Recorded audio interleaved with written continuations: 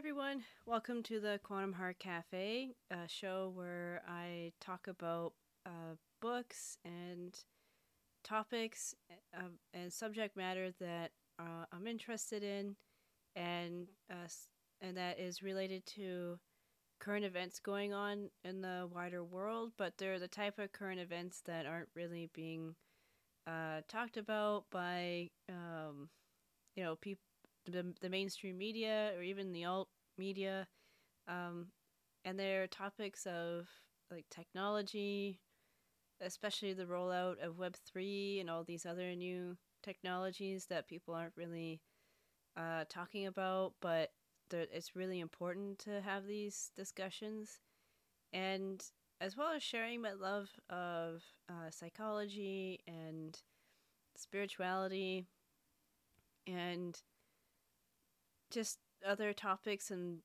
perspectives and subject matter that I feel are important. And so it's taking all of that and then putting it into the heart of a cafe.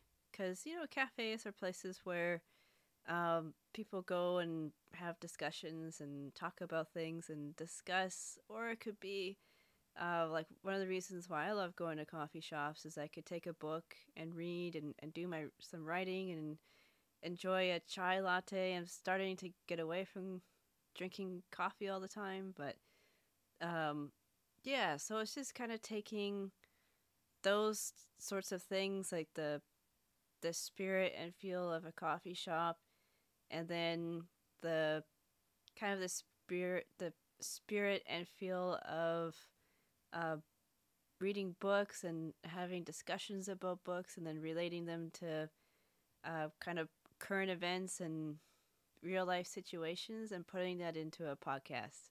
So that's what the Quantum Heart Cafe is about. And ultimately, I'm hoping that listeners will come away with something that will be of interest or something that's useful or just encouraging you to explore and read the books that I talk about for yourself and become interested in these topics as well. So, thank you so much for stopping by the cafe. And if you enjoy what you're listening to, please consider subscribing and sharing this with others. Without further ado, let's begin today's show. Hi, everyone. Welcome back to the Quantum Heart Cafe. I hope you've been doing well and enjoying, and that you enjoyed the first month of the new year, January. I know I haven't been around again. I've been dealing with I think I got um, a bit of a lung infection, and I've been dealing with that for the last couple of weeks. But now I think I've gotten to the point where I could talk long enough without breaking into a fit of coughing. Just because I like for the last couple of weeks I couldn't. Well, I could talk and stuff, but it's just like it would irritate my throat, and then I would break out into like this coughing fit. I'm not sure what it was, but my body did a good job of getting rid of it, and I was just staying home and staying warm and drinking lots and lots of teas. I suspect I have an idea what happened. Like in back in January, we had a really a big cold spell, and a few days before that, I noticed that the planes and so on were out spraying in the skies because there is such thing as geoengineering, and and it was quite a bit of stuff. So I imagine if you're spraying aluminum and all sorts of stuff in the sky, that's probably what contributed to me getting something. And it was just artificially cold. Like, it does get cold in the winter where I'm at, but it's pretty mild here, like, most of the time. But this was down in, like, the double digits, and that's not really natural for where I live. And I know that, you know, there is a thing around, like, climate change and stuff like that, but there is also engineering, and if you don't believe me, that's okay.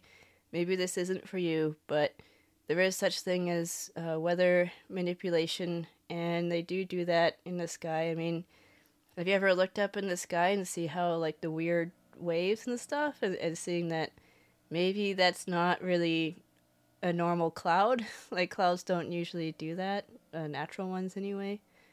So that's my theory as to why I got sick. So I'm gonna try recording this show, and my voice might be get a little hoarse. I do have some water. I don't have any coffee with me today because it does get I mean, I still drink it in the morning, but it's just if I do it before the show, then I imagine maybe that'll make my voice a little more, or at least my throat a little more irritated, and then I'll start bursting out into coughing again. um, but this kind of goes into my moment of gratitude. I am glad that I'm almost over it. Like I feel like I'm at the kind of tail end of it. And that I'm just grateful that it didn't turn into something else, because that would have been a real bummer, and I'm grateful to come back and to continue my show. And thank you for your patience. I have been meaning to continue talking about Beyond the Box, the book about B.F. Skinner and his behavior, technology behavior, behavior engineering. Because I've been talking about that book for my last few shows, like just talking about the different, summarizing the different topics in the chapters. And if you're interested, you can go back and listen to those. Because I'm really interested. I have been following Alison McDowell's work and a few others, and I'm really interested in learning how, the history of token economics and the history of behavior engineering, and B.F. Skinner was one of the major pioneers for behavior engineering, and I feel like it's really important to have that historical context just for understanding the technologies and the direction that the system would like us to go towards, and the behavior technologies that are coming online right now. So without further ado, I am going to continue talking about the book. I might not have as long a show just because it just depends on how my throat feels, but I'll do my best to get through this next section of the book. And in the last section, I talked about how behavior engineering, especially token economies, started up in mental hospitals and schools. And so this chapter that I'm going to be talking about is a continuation of that, but in prisons, like in the juvenile detention centers and in prisons. And I also want to say that if you hear or see the word contingency management, that's another way of talking about token economics and behavior engineering. So it's kind of another way of saying the same thing. So I will be saying either contingency management or token economics or behavior engineering, and they all they're slightly different, but they are interrelated. So so I just wanted to say that, and I'm going to begin just summarizing the chapter is called Crime and Punishment, Contingency Management in the Prison System. And so it's just a continuation of the book that I've been talking about, which is Beyond the Box, about behavior, technology, and B.F. Skinner. Okay. So the chapter starts by talking about the National Training School for Boys in Washington, D.C., and where an experiment was done on a group of boys by taking them and placing them in a total learning environment to boost their academic performance. The program was called Case 1, and that stands for Contingencies Applicable to Special Education, and it was spearheaded by a man named Harold Cohen.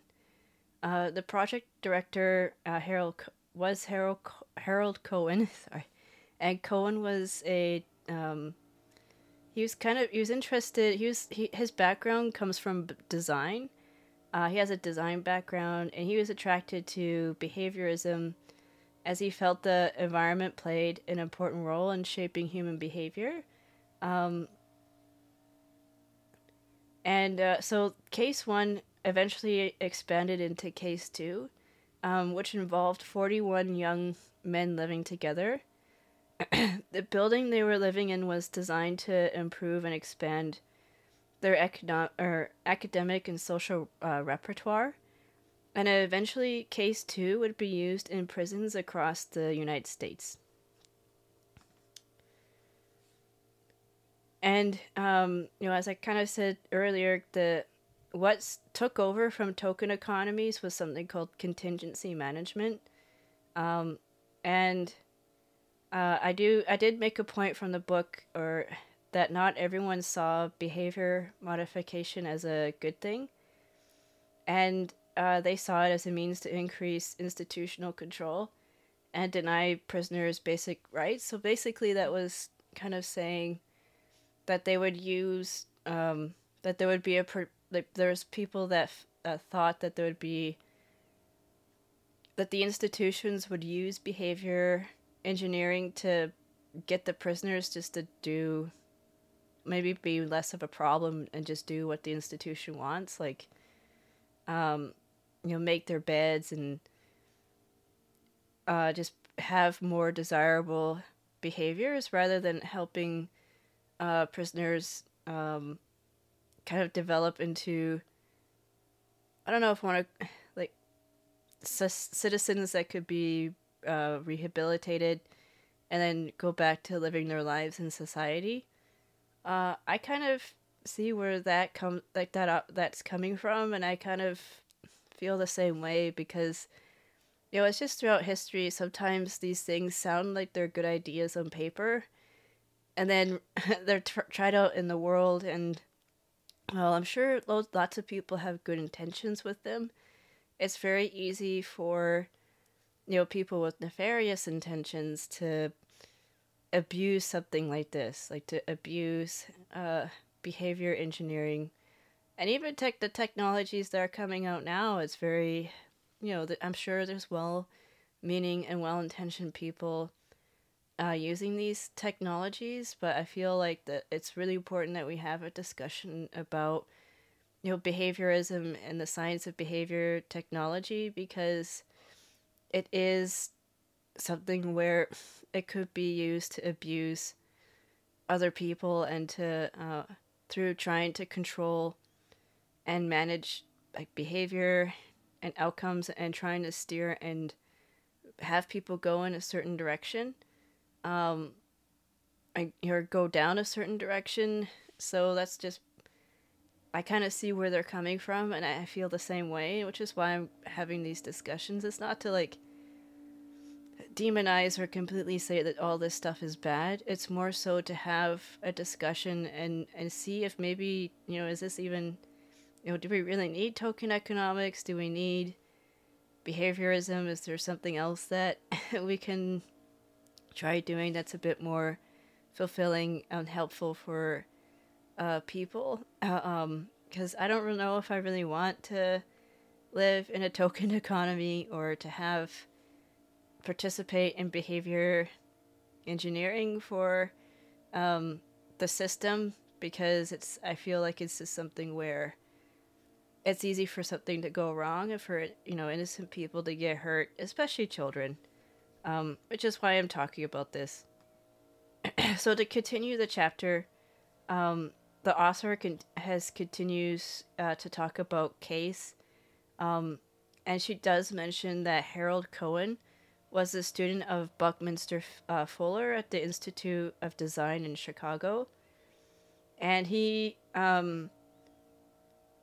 wasn't a direct student of Skinner's, Harold Cohen, and he wasn't a psychologist, but I think he was very much influenced by Skinner's work, because Cohen was interested in how the environment shaped human behavior and learning, and one of his early projects was setting up a design school.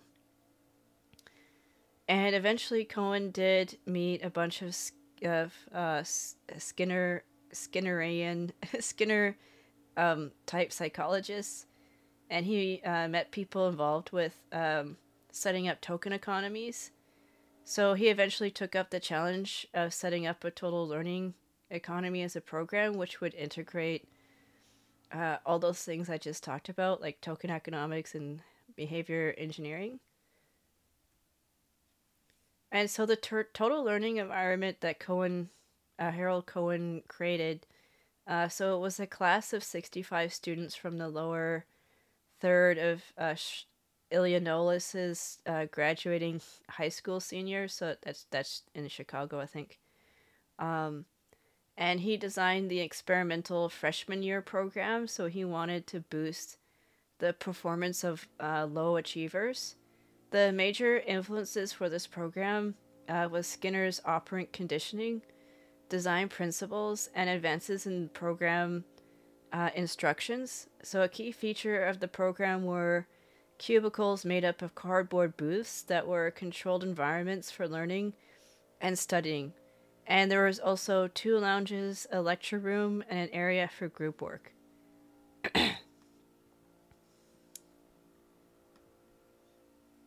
Cohen really enforced the idea that the cubicles were meant for studying. And so when he went to the National Training School for Boys, his main goal was to prepare as many of the students to return to high school or take high school equivalency. So the 2 major focuses of the program was the token economy, where students earn points for their performance, and engineering the environment for maximum performance. Students would earn lounge access or a private room for good performance. So I guess if they're struggling with school, if they're not performing well, they don't get any access to a lounge or even a private space, because I think they started off with a communal space with no privacy, and then they had to earn it. So it's kind of similar to how I talked about in the last show, where there was, I think it was an Anna State Hospital, where they developed the token economy, and they worked with female patients who had different mental kind of handicaps, and I think the major one was the schizophrenia.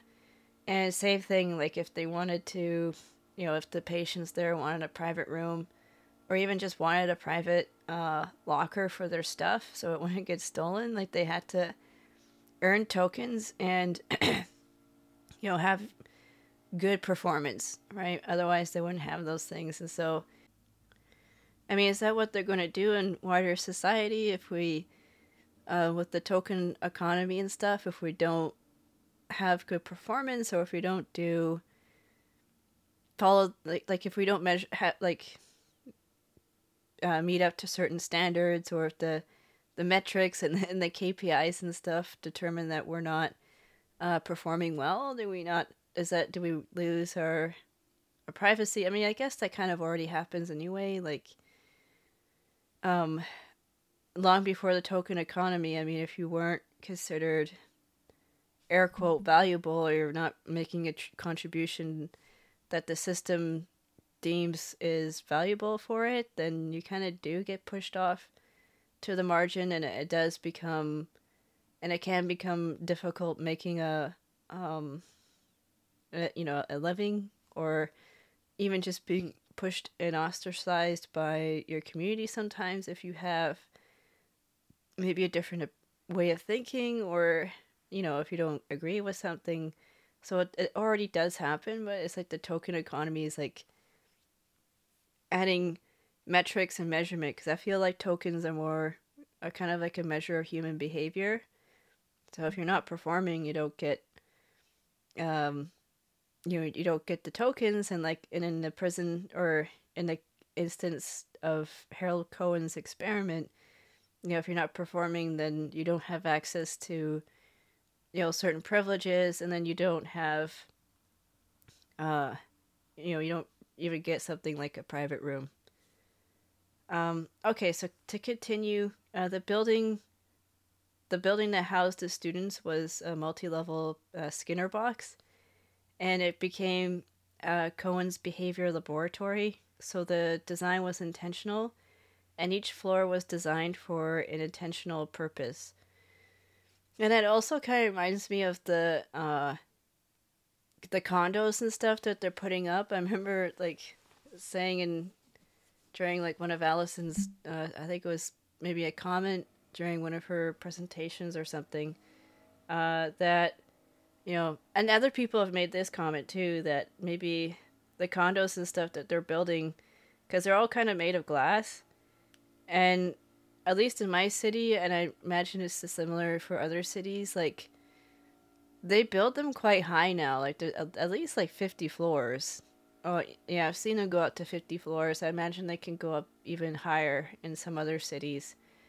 But if you wanted to study a whole group of people, that's a really easy way to do it. And most of them are made of glass and concrete, so there's not much privacy anyway. I mean, yes, they have curtains and stuff like that, but I mean, it's like having it almost reminds me of a Skinner box or like an ant farm or something like that. And there is like I did talk about a little while ago the book on emergence, and there is like, the system is really interested in studying the emerging behavior of like species, like kind of large like I don't know, species like ants and slime mold cells, termites, bees, human beings, like species with different intelligences, but then it's like they're part of like a bigger intelligence within their societies and stuff. And so I think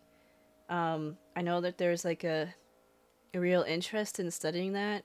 And so it's just like it's like almost like those condos or like a Skinner box or an ant box or something where you could observe behavior. And they are starting to put like the system is starting to put like sensor technology and means of observing people in their apartments already, even outside their apartments. But just think of all the Internet of Things devices and like the all the different kind of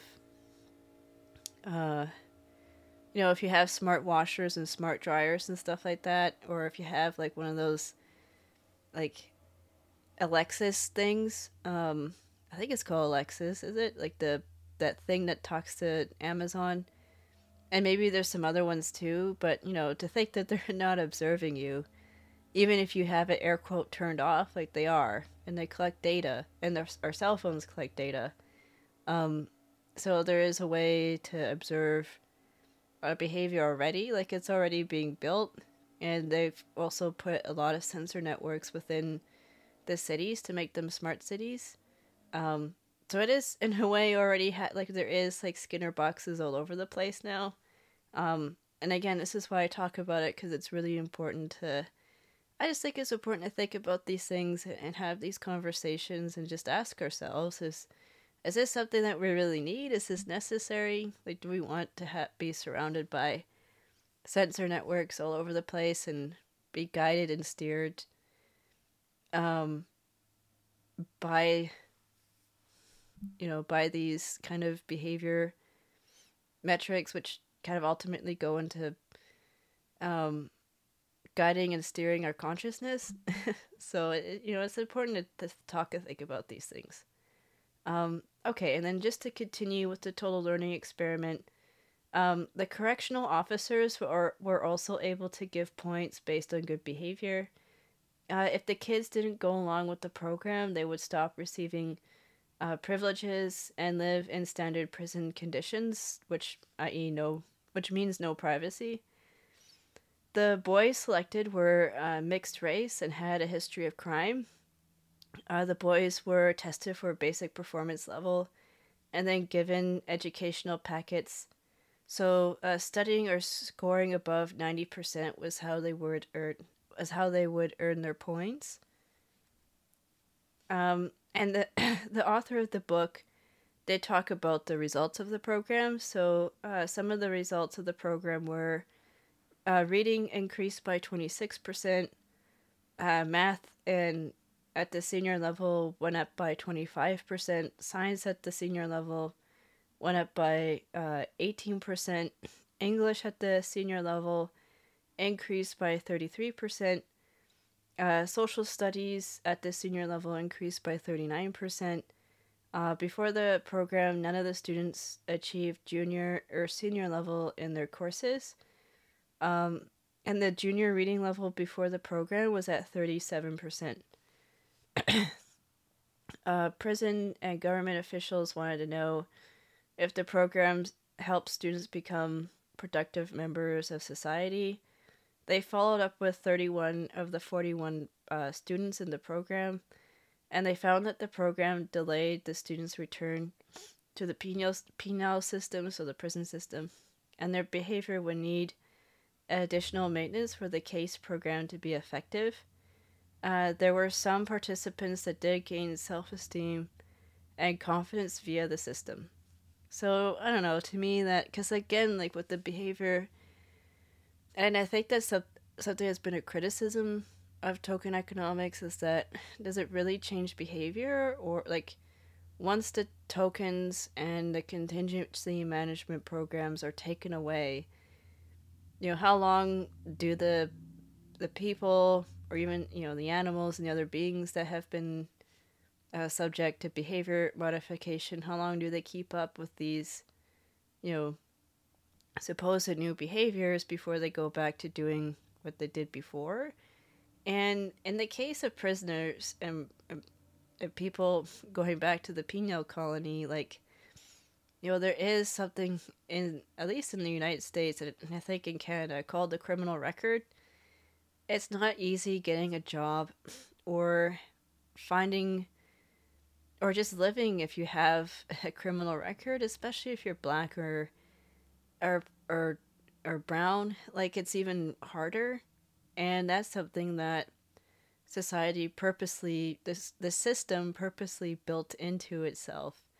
And even if you're poor, if you're a poor white person, or if you have, if you come from a poor neighborhood, if you come out, even if you do this and you come out of prison with a good, like, high performance for high school, that's great. But like, what do you do if you come back and the community that you're living in is broken because of the economic policies and like the just what the system has done to communities, because it will rob and drain communities of resources and people, and it will severely limit a person's ability to just live and have the basic needs and necessities, and it does this by design.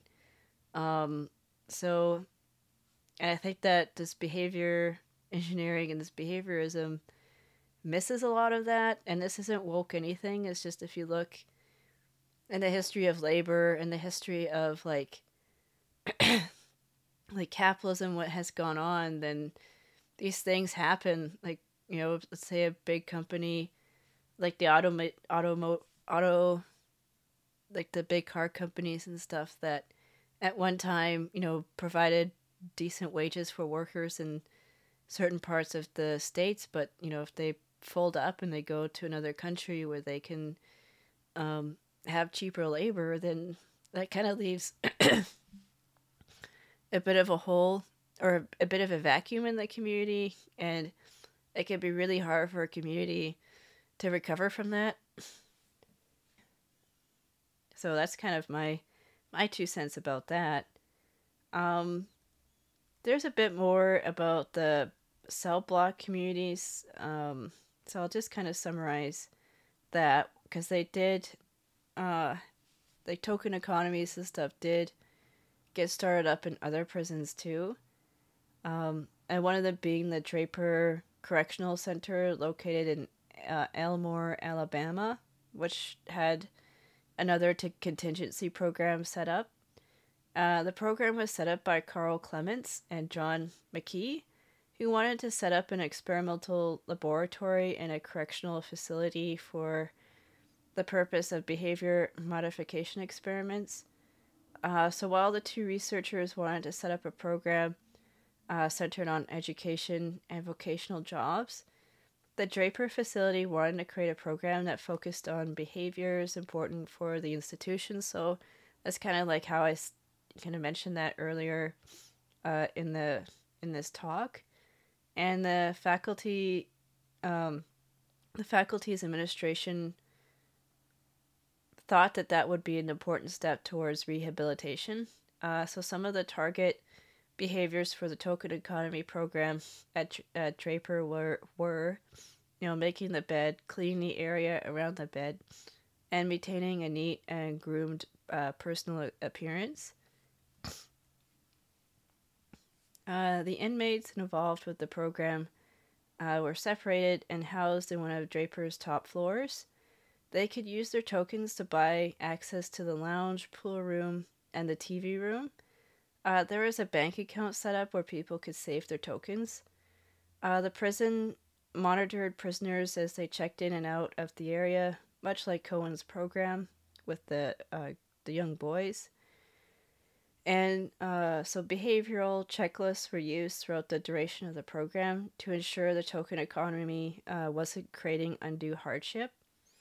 And by 1974, the public had grown concerned about behavior modification programs in prisons. And it's interesting to note that without the token economy, as soon as it was stopped, prisoners reverted back to their baseline behavior. So that's kind of like what I was talking about earlier, is like how effective are these programs. And then there's the rehabilitation dilemma. So another contingency program was created by a young behavior analyst, so not a clinical psychologist, and he interned for over 18 months with the prisoners. He tried to creating a contingency management program for inmates at 2 maximum security prisons. And the guy's name, I think the young behavior analyst, his name was Geller. I can't remember what his first name was, but the goal of the program was to manage problem behaviors and not return productive law-abiding citizens to the society. He wanted to have prisoners return to the general population so that they could participate in the programs like in the prison's educational and vocational programs. So the contingency management program encompassed a token economy as well. And to get tokens, prisoners had to earn or engage in the following activities. So basic hygiene, specific education, and job-related opportunities. So that's similar to the other types of programs. And so this rehabilitation program that Geller set up worked in 4 stages. So the first stage was conventional restrictions found in segregation. The second stage was programmed instruction in typing. The third stage was formal typing courses with an instructor. And the fourth stage was the transfer to less restrictive areas of the prison and access to vocational training and education. The behaviorists did face pushback and a number of obstacles for this. So they got pushback from prisoners. A lot of staff were unwilling to participate in the program. The public also pushed back against behavior modification programs. The ACLU didn't care for the program either because it was largely white middle-class values these psychologists were pushing on mostly black prisoners. And I imagine they probably did more than just that, but that'll have to be researched for another day, but I just wouldn't be surprised if there was other stuff going on. And then eventually Geller's program got shut down, as well as many other behavior modification programs. And with that, the author of the Beyond the Box, she starts talking about the beginning and the end of some of these behavior modification programs. So eventually most of these behavior programs were like shut down or suppressed.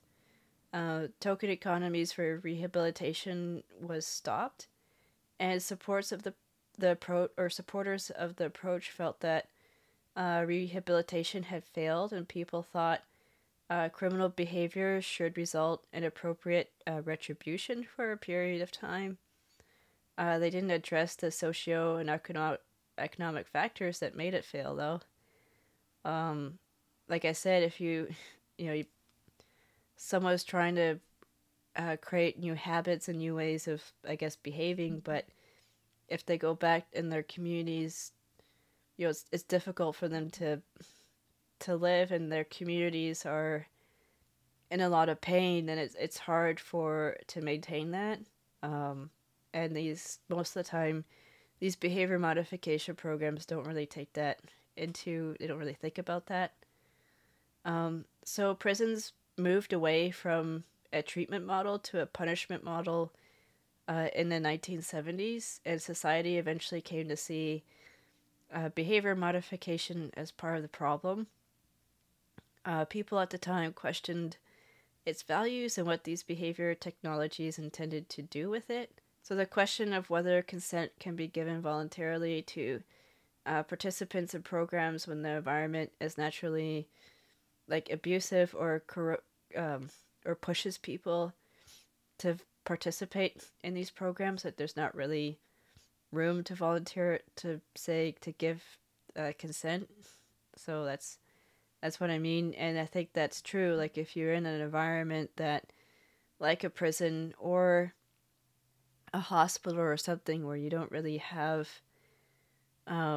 where voluntary consent is kind of an illusion, then I think that can lead to a lot of problems, and I think a lot of people were concerned about that, and I'd be concerned about that as well.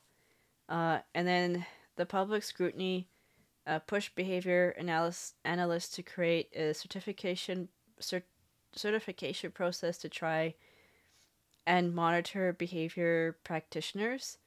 What I found telling was the point that once behavior procedures are developed and tested, that they don't need further professional oversight or even professional personnel. And it's almost like a program or algorithm, like a piece of software or something, or automation, and I feel like a lot of automation and software engineering has its almost like relates to behavior modification and behavior engineering. So once you have a behavior procedure up and running, then you don't need personnel overseeing it, and maybe that could also lead to some problems.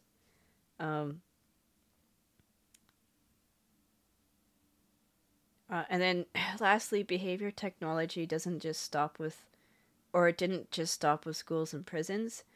It expanded into the larger society through self-help. So even if people were scrutinizing behavior modification programs in prisons, it did, Skinner's behavior technology did start spilling out into the self-help industry. And that's going to be the focus of my next show, is talking about, because the chapter after this does talk about how behaviorism influenced the self-help industry and how it's kind of became part of it. And so I'm going to talk more about that in the next show. And for this show, I didn't get a chance to talk about everything in the chapter, just because it is most of these shows, I try and cover as much as I can about a chapter in a book, but there's just some things that I don't include just for the sake of time. So this is where I really encourage listeners to, if you like this book, just to check it out. I'll leave a link for the Beyond the Box book if you're interested in reading it, and you might be able to get it at your local bookshop or online somewhere, because it's a really good book, and it is kind of like helping me connect the dots and put the pieces together in terms of like this current form of behavior technology that's coming online with like the Web3 stuff, because it's not just artificial intelligence and stuff like GPT and these other ones. There's a lot of other kind of Web3 technology that's out there that's not really being talked about. It's like they're just focusing on AI, which has its place, but there's all this other stuff. And someone who's done a lot of really good research about that is Alison McDowell and a few others as well. So I'll make sure to link to her blog, The Wrench in the Gears, because she also has a lot of really good resources and like articles and stuff that she's written that kind of helps provide more context for what is going on. And I hope that this show helps people understand like kind of the wider society and just like you know the current events that aren't really being talked about on the mainstream media but are really important. So I'm gonna leave it at that, or leave the show here for today. Thanks for bearing with me. I know it's starting to sound a bit funny because I'm still battling the whatever I had. Like, it's not as bad as it was a couple weeks ago, but I appreciate your patience, and thank you for bearing with me in this show. And I hope you have a blessed week and weekend. And thank you for stopping by the cafe. And we'll see you again at the next show. All right, bye bye.